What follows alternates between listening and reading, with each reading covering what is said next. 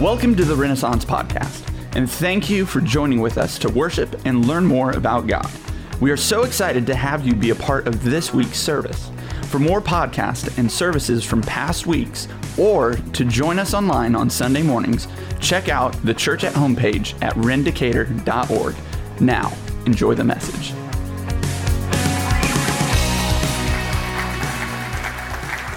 Well, good morning, everyone. My name is Joe, and I am privileged to lead a Bible study with you this morning. So if you have a Bible with you, I'm going to go ahead and invite you to turn to Psalm 23. If you don't have a Bible with you, we're going to put the words up on the screen. But Psalm 23 is a psalm that if you have been a part of the church most of your life, or even if you've been kind of new to the church, but for maybe a year or so, you've probably heard of this psalm at some point. I first learned this psalm sitting on the toilet at my grandma's house as a child because she had the word stitched on a wall hanging above the bathroom sink. And it was there that I learned to memorize the 23rd Psalm at my grandma's house. Thank you, Grandma. And if you don't know it, it's the passage that begins with the words, "The Lord is my shepherd, I shall not want." And I suspect that most of us have heard or seen that at some point, whether we have any kind of connection to the church at all. And as a minister, as someone who has the privilege of participating in important moments in people's lives, like weddings, which is one of my favorite things that I get to do. I met with a couple yesterday talking about their wedding that's coming up this fall. It's one of my favorite things. Another one of the things that I'm privileged to do as a minister is to participate in funerals and memorial services for people who've lost a loved one. And I would say 80% of the time when asked if there's a particular scripture that a person would like to be recited for the memory of their loved one during the funeral service, the 23rd Psalm is often used as the one that we will quote, the one that we'll read and recite together. It's been used over the centuries as a source of comfort for the church, and I believe that it is that because it for sure has become that for us. That's what we know it as. We look at the Lord as our shepherd, as the one who will take care of us, and because he is that, we don't have to want for anything. What that is saying is that he's going to meet my needs. The Lord is my shepherd. One translation says, I have everything I need. But I want to take a little bit of a different look at the 23rd Psalm today. Because here's what can happen. When we approach a scripture that is familiar to us on Sunday morning, very often what we can do is say, yeah, I know that. I'm going to be honest with you. As I'm going through my Bible reading, when I come across the 23rd Psalm, you know what I do sometimes? I skip it because I know it. I don't need to read it. I know that one. I got that one memorized from Grandma's bathroom. Thanks, Grandma. I don't need to read that. So that can happen to us. I don't want us to do that today because I want to take a little bit of a different look at it and not just consider it as a source of comfort for us in times of grief or in times of need, but consider why it was written and who it was written by. 23rd Psalm, if your Bible has these headings, it probably says this before it even begins with the phrase, "The Lord is my shepherd." It probably says a Psalm of David. Now, this David was the king of the nation Israel. And it's believed by some scholars that he wrote the 23rd Psalm at the latter stage of his life. So he was king of Israel for 40 years. So let's just imagine, we don't know exactly when he'd written it, but let's imagine for a moment that at this point, he's near the end of his life. Let's say he's in the 40th year of his reign. And I like to imagine that he wrote the 23rd Psalm under these circumstances. One night he woke up in the middle of the night after a dream, and being unable to go back to sleep, he strolled to the rooftop of his palace, as he was prone to do. And walking around the rooftop, he looked out over the city, Jerusalem, of which God had chosen him to be the king of. And considering the entire nation of Israel, of which God had chosen him to be the king of, and maybe he thinks to himself in the middle of the night as he can't sleep, God, you have chosen me to be the shepherd of your people. I am the shepherd of Israel. And maybe he begins to think over the course of his life, all that has meant to him and for him, and all that is meant to the nation of Israel and for the nation of Israel.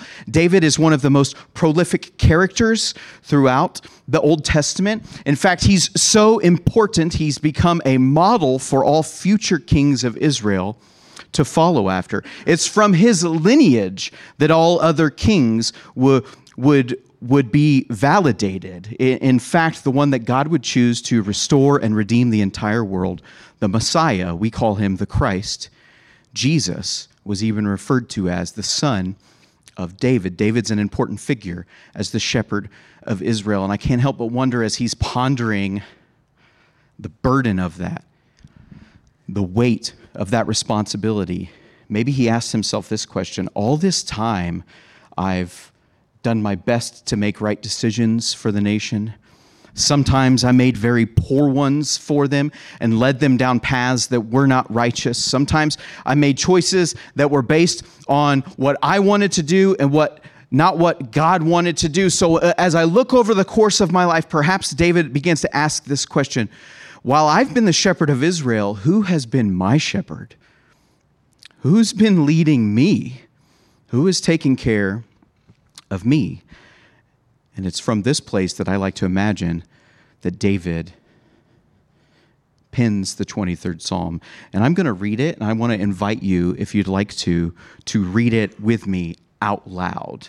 Because whenever that passage is read, oftentimes in public settings, because so many of us have it memorized, we'll follow along and say it out loud. So if you have it memorized, say it with me. If you don't have it memorized, you can read the words on the screen or from your own Bible and say it with me. I have it memorized in the King James Version because that's what I grew up on. That won't be what we're reading today. So it'll be a little easier to understand. But if you would, I would invite you to read it with me. As David asks the question, who has been my shepherd? He answers, verse 1, the Lord is my shepherd. I shall not want. He makes me lie down in green pastures. He leads me beside still waters. He restores my soul. He leads me in paths of righteousness for his name's sake. Even though I walk through the valley of the shadow of death, I will fear no evil, for you are with me. Your rod and your staff, they comfort me. You prepare a table before me in the presence of my enemies. You anoint my head with oil, and my cup overflows. Surely goodness and mercy shall follow me all the days of my life, and I shall dwell in the house of the Lord forever. David pens this psalm, I like to believe, pondering his role as the shepherd of Israel and how through everything he'd gone through, every high and every low, the shepherd and leader of his life was in fact the Lord. Now, if we're being honest about David's life and even our own lives, we have to admit that there are times where the Lord was not the one who was leading David.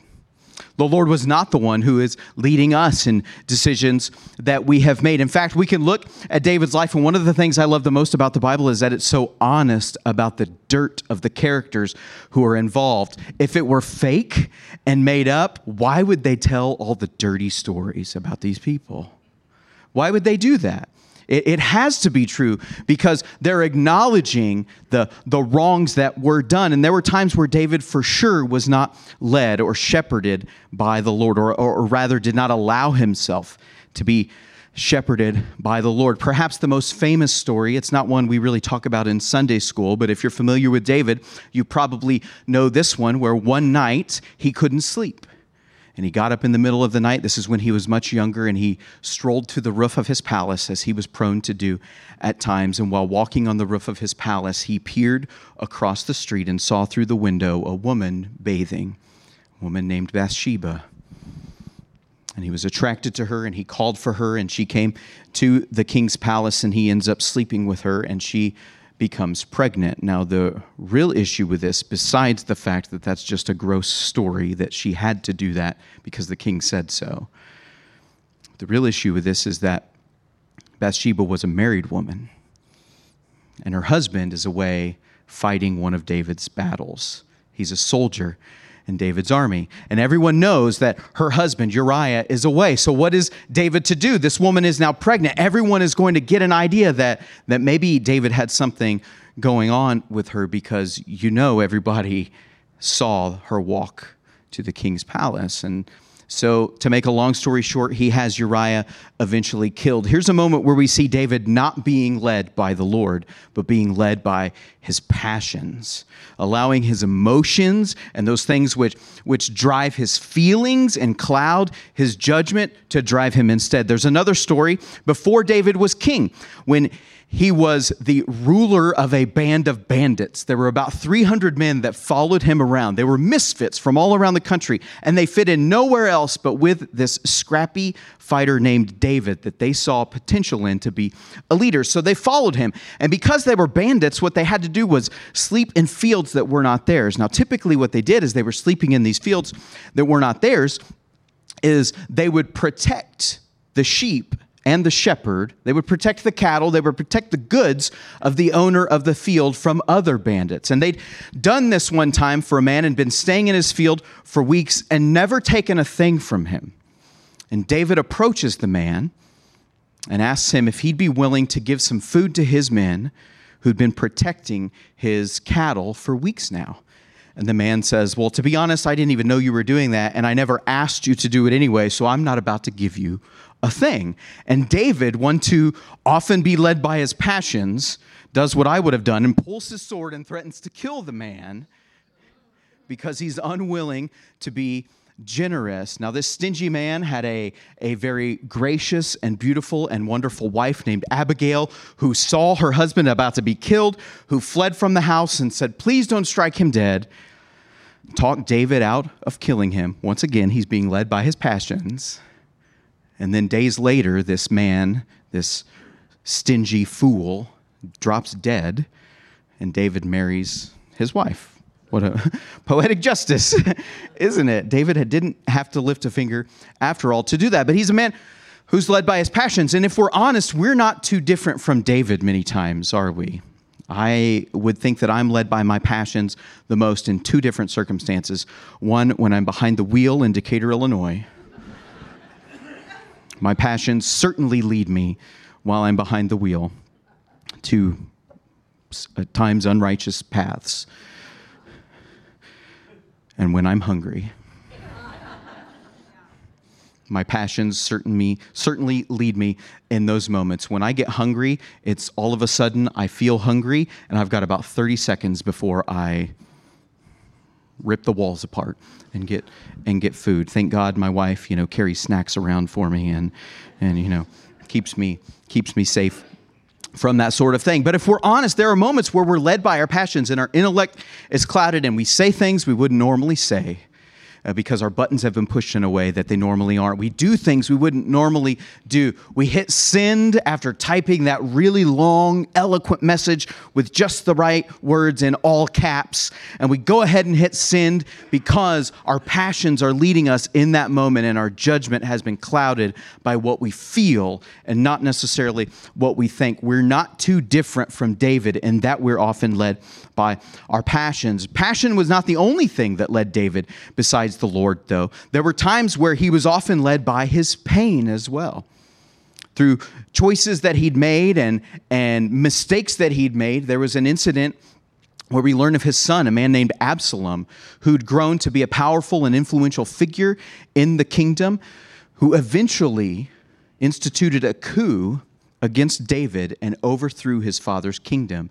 And so there's a story where David is fleeing. David, this mighty warrior. David, the one who slew Goliath. David, the one that the nation used to praise as the one who would always be victorious, leaving town with his tail tucked between his legs because his son had overthrown his kingdom, his pain driving him out of the city. And the incident with Bathsheba and the son that they had from that affair, the son was born sick. And it was feared that he would die. And David laid on his face for days, driven by his pain, led by his pain to fall on his face for days, crying out to God that he would help him. Certainly not leading or shepherding Israel while he's on his face for days because his pain had driven him there. And we're not too different from David because our pain will drive us as well. I know that in our church very recently, there have been many people in our church who have lost those that they love. Many people in our church who are walking through the valley of the shadow of death, who have received the worst news that they've ever gotten in their lives and are struggling with pain. And I say this to say right here that just because we're being led by our pain or even being led by our passions, it doesn't necessarily mean that we're in the wrong. The fact that we're led by our passions or led by our pain is simply a part of being a human being. Because we have passions and because we have pain, it's a normal thing that we will, for sure, be led by them at some point. The issue isn't, are my passions leading me at all times? The issue isn't, is my pain leading me at all times? Because that's going to happen. It happened for David. It will happen for us. The issue is this, is that while I'm in the midst of feeling my passions rise to the top, and while I'm in the midst of my pain leading me to a place I never expected I would be, where will my priorities lie at the end of the day? We've all found ourselves face down, figuratively, maybe literally, in prayer or from choices that we've made that were bad. And at some point, we have to look up and find the shepherd again. David's priorities were divided in his relationship with Bathsheba, with that fool that he was going to kill. They were divided in that he couldn't even see the rebellion that was happening underneath his nose with Absalom, etc., etc. We can go on and on and on. And I would say here that we're not too different from David in that, because we often get so focused on the green pastures that God has led us to.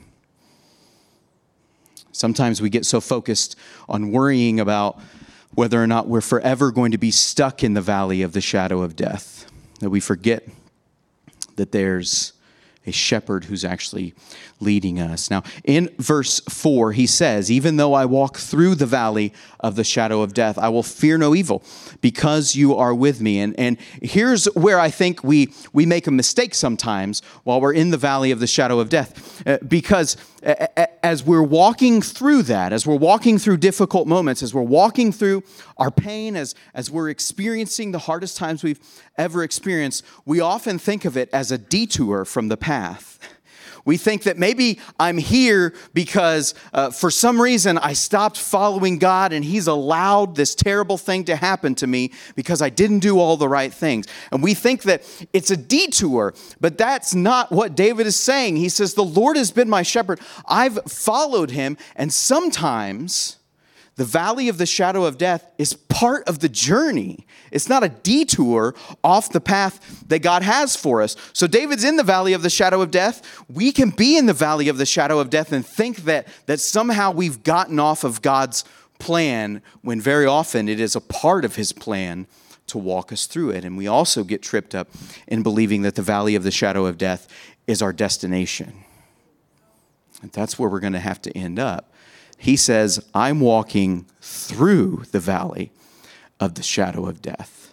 It's just a stop along the way. What God is bringing me through is not where He's taking me to, because He's taking me through the valley of the shadow of death. There's a promise for those of us who are believers in Jesus that we have a place, a room in the house of the Lord forever. Our pain and our problems and the valley of the shadow of death is certainly not the end of our story.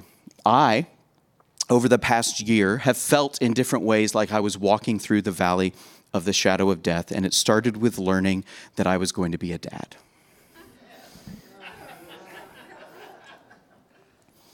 My wife and I were married in November of 2020, and we decided quickly that we did not want to have kids or even think about having kids for a couple of years. Fast forward to July of 2021, we leave church one Sunday, and my wife says to me, I think I need to take a pregnancy test today.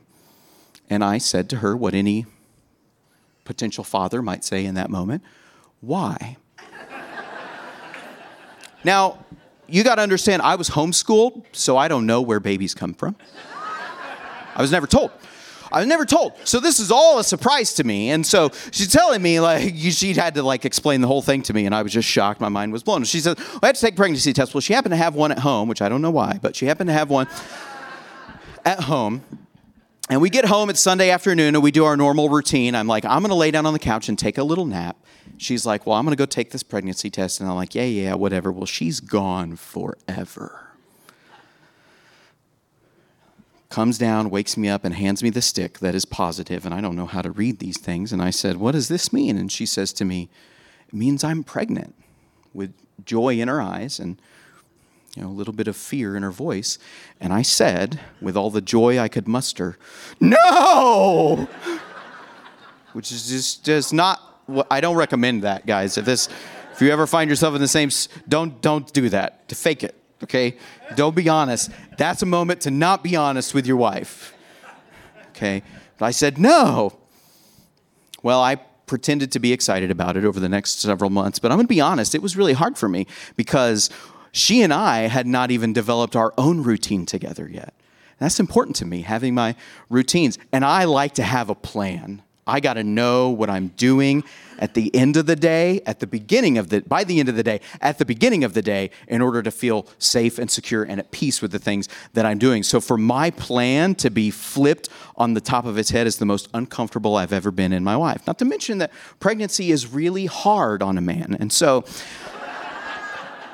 as I'm struggling with, the pregnancy all this time, the week before our baby's born, she's due March 17th, which was really fun for me. That was my grandpa's birthday, and it's St. Patty's Day. I thought it was going to be a lot of fun. She happens to have red hair. How cool, right? Well, she came 3 weeks early. We, of course, didn't know this was going to happen, but the Saturday before she was born, which technically would have been about a month before she was born, my wife's wonderful family came over and were helping finish the nursery for us. They were painting the nursery. My father-in-law was fixing the floor in the closet, like finishing it so we could have storage space.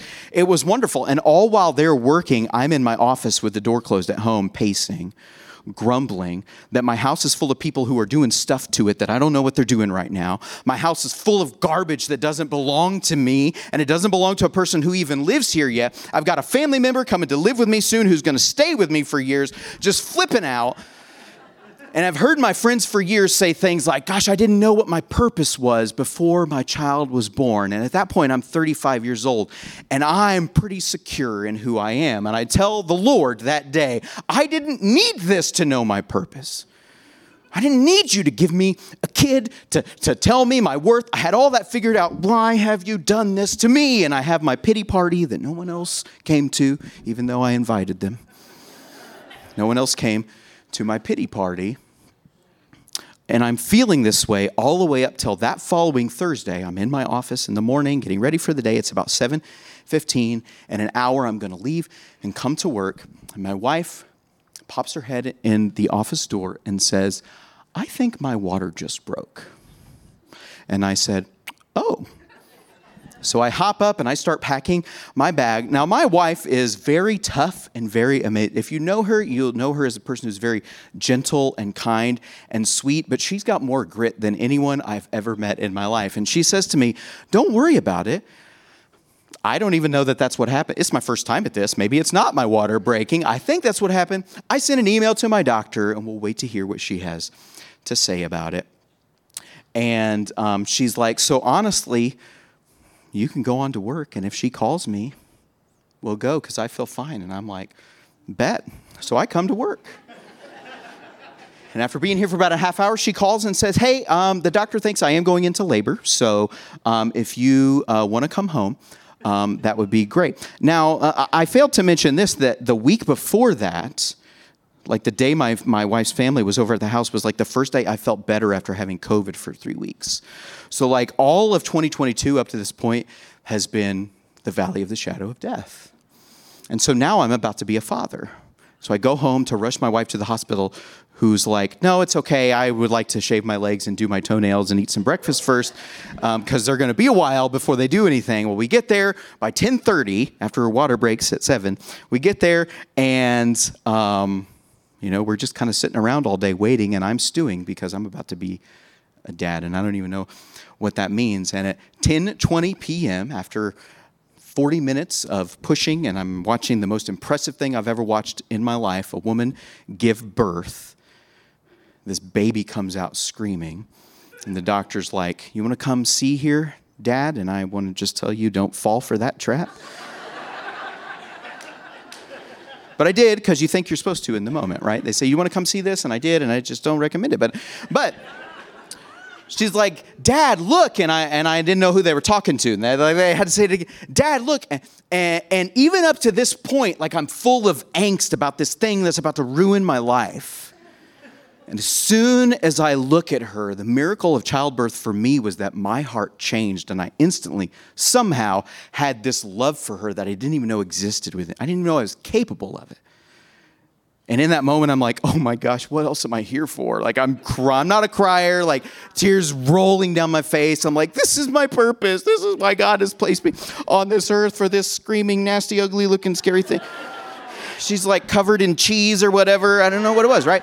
So like, life-changing in that moment, God does for me after having walked through the valley of the shadow of death for 9 months. That's what it really felt like. Well, we didn't know that we weren't out of the valley yet, because within 12 hours, she had been taken to the NICU at St. John's in Springfield. She was born 3 weeks early. She had some lung problems, and they told us over and over and over again that she was going to be okay. But as far as I was concerned, that was on my last day. The best day of my life became the worst day of my life, all within the same 24 hours. And as far as I was concerned, that's all I knew. And so the next week that we spent in the hospital was the worst of our lives, valley of the shadow of death, for sure. And yet, as I look back on that time, I can't help but see that in the midst of that valley, the Lord was with me. It felt like a whole lot of evil as I'm sitting alone with her in that ICU room. She's fighting for every breath, and all I can think is, she can't do this for long before she gets tired. And yet the Lord was with me. The Lord was with me through so many of you who were praying for us, who reached out to us, who cared for us during that time. But as all of that is going on, my wife and I began to look at all of our priorities and reevaluate them. And as God has led us through all that we've been led through, as we've attempted to follow him, and she and I, through most of our adult lives, have attempted to follow the shepherd in everything that we do and in everywhere that we go. And this was a moment where it's like all of our priorities were rocked and turned upside down on their heads. I kept describing it like this, and maybe the valley of the shadow of death has felt like this for you, like your life is a deck of cards and someone's played 52 pickup. And now you're scrambling to find all the cards, and you've got 5 kings. And do you really need the joker? And all of these things you're going through. And so in the midst of us attempting to follow the shepherd and finding ourselves in moments where we for sure had our head down and weren't looking for the shepherd, we were sure hanging our heads in fear and worry whether we're going to make it out of the shadow of death. At one point, we looked up, and it was like the shepherd's over there and we're over here.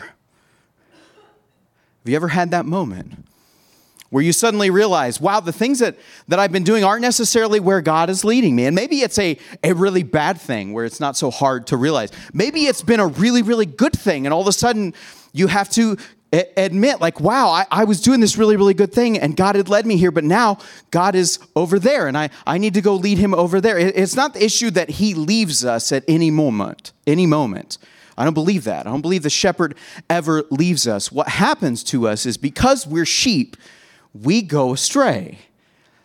We stop looking at the shepherd. And at one point, we both looked up and we realized, oh, we haven't been following the shepherd. The shepherd's leading us over here. And so my wife and I, through a lot of prayer and pain, honestly, and attempting to follow the shepherd's voice, both have decided to take jobs outside of vocational ministry, which is a thing that has been a part of our lives for a very long time. And so I say all that to say, like, this is still my church. No other church will have me. No one else will accept me, right? Like no other church will have me. Like I'm still going to serve. Like I'm still going to be a part of this family. I have my minister's license. I'm doing a wedding in the middle of fall this year. But what I'm saying is this: is that while we've attempted to follow the shepherd, our priorities helped us to realize that he was leading us someplace completely unexpected. Now, the reason why we find ourselves in that situation at times is where we're no longer following the shepherd is because we often go astray. This is why I believe the Bible uses the parallel to refer to God's people as sheep, as lambs, because we go astray and we need a shepherd to lead us, to take us to the green pastures. We say all the time, and I believe it to be 100% true, that the Bible is a book about Jesus. It's not about you and I, but I think there are places where we can find ourselves in the Bible, and it's in those stories where people go astray. That's what we do. We go astray, and the shepherd has to come and get us. I can't help but think that as David, when he penned this psalm, he'd been awakened by a dream in the middle of the night and couldn't go back to sleep.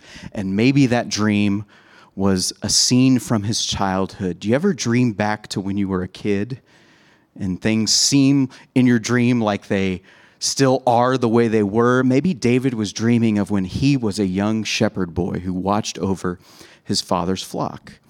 And there's a story he told one time about a little lamb that had wandered away from the flock, that once David realized this lamb had wandered away, he left the flock where it was because they were safe and secure in their numbers, and he went to follow and seek after this little sheep that had gone astray. But while he came across, let's say he walks a mile, maybe 2 miles, he finally sees the little lamb off in a distance, and out of the corner of his eye, there's a lion slowly creeping up on him. Well, the story that David would eventually tell of this incident that I like to imagine he was dreaming of that night is that the lion came and grabbed the little lamb, but David, as bad as he was, jumped and Daniel booned that lion, killed him right there, took the lamb out of the lion's mouth, and rescued the lion. I can't help but wonder if Jesus is maybe thinking of this same story when he refers to himself as the Good Shepherd. And he tells the nation of Israel, I am the Good Shepherd. I lay my life down for the sheep. If there's one little lamb that has gone astray, you know what I'll do as the Good Shepherd? I'll leave the flock. And I'll go chase after that little lamb that's gone astray in order to rescue it from the mouth of the lion. Now, the crazy thing about the gospel isn't just that God came to this earth to rescue us. That's what Jesus coming to earth is. God coming to earth to rescue us. The real crazy thing about it is that God came to this earth and became a man to rescue us. He became one of us as our substitute. So think of it like this. The shepherd doesn't just leave the flock to go save the little lamb that's gone astray. The shepherd becomes a lamb. And he doesn't wander off into the wilderness. He willingly walks into the den of the lion, allows himself to be devoured. So now the lion isn't even hungry anymore. We don't have to be afraid of, am I going to wander and go astray from the Good Shepherd, and is the lion going to devour me? The lion's belly has been satisfied by Jesus, the Good Shepherd, who became a lamb, who allowed himself to be devoured, so we don't have to. And the story doesn't end there, because the crazy thing about this little lamb that got eaten by that lion is not only is the lion not hungry anymore and now sleeping, eventually he's going to wake back up and be hungry again. So what does this little lamb who's been eaten and is now in the belly of this lion do? It comes back to life and crawls out of the lion. So now, not only is the lion not hungry, the lion is dead because the lamb came back to life. When we say the Lord is my shepherd, we're saying the Lord is my shepherd because he became my lamb, and I don't have to be afraid of the lion that's lurking in the valley of the shadow of death. I don't have to fear any evil thankful because the shepherd is just like me and he gave his life for me. So now when I follow him, I don't follow him because if I don't, I'll go astray and I'll be lost. I follow him because he knows where the green pastures are. I follow him because he knows where to find still waters. I follow him because when I do, he restores my soul. Verse 6 says, surely goodness and mercy shall follow me all the days of my life. And I think the only reason goodness and mercy are following me and are following you is because goodness and mercy are following the shepherd. As we're following him, we're just caught in between the goodness and mercy following the shepherd. We don't follow him out of fear. If I don't follow the shepherd, if I don't follow my leader, I will go astray and be devoured. We follow him out of joy and delight because that's where goodness and mercy go. My prayer for us today is that if we find ourselves in a moment, whether we're in green pasture or in the valley of the shadow of death and our head is down and we're not looking at the shepherd, that we would look up and just do a check on our lives and say, am I still following the shepherd right now? Would you pray with me? Lord, I thank you that you are our good shepherd, that you gave your life for us. You were devoured by sin, so we don't have to be. You were devoured by death, so we don't have to be. And you came back to life so that we don't have to be defeated by the devourer that is sin and death. Lord, I pray that as we find ourselves in the midst of being led by our passions and by our pain, that as we're looking down, whether it's to graze or to hang our heads in sorrow, that we not forget to look up and see, am I still where you want me to be?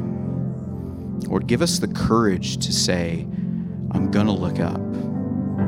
That's all it takes. We know your voice. We know it's you. When we see you, we'll follow. But Lord, we have to look up and find you first.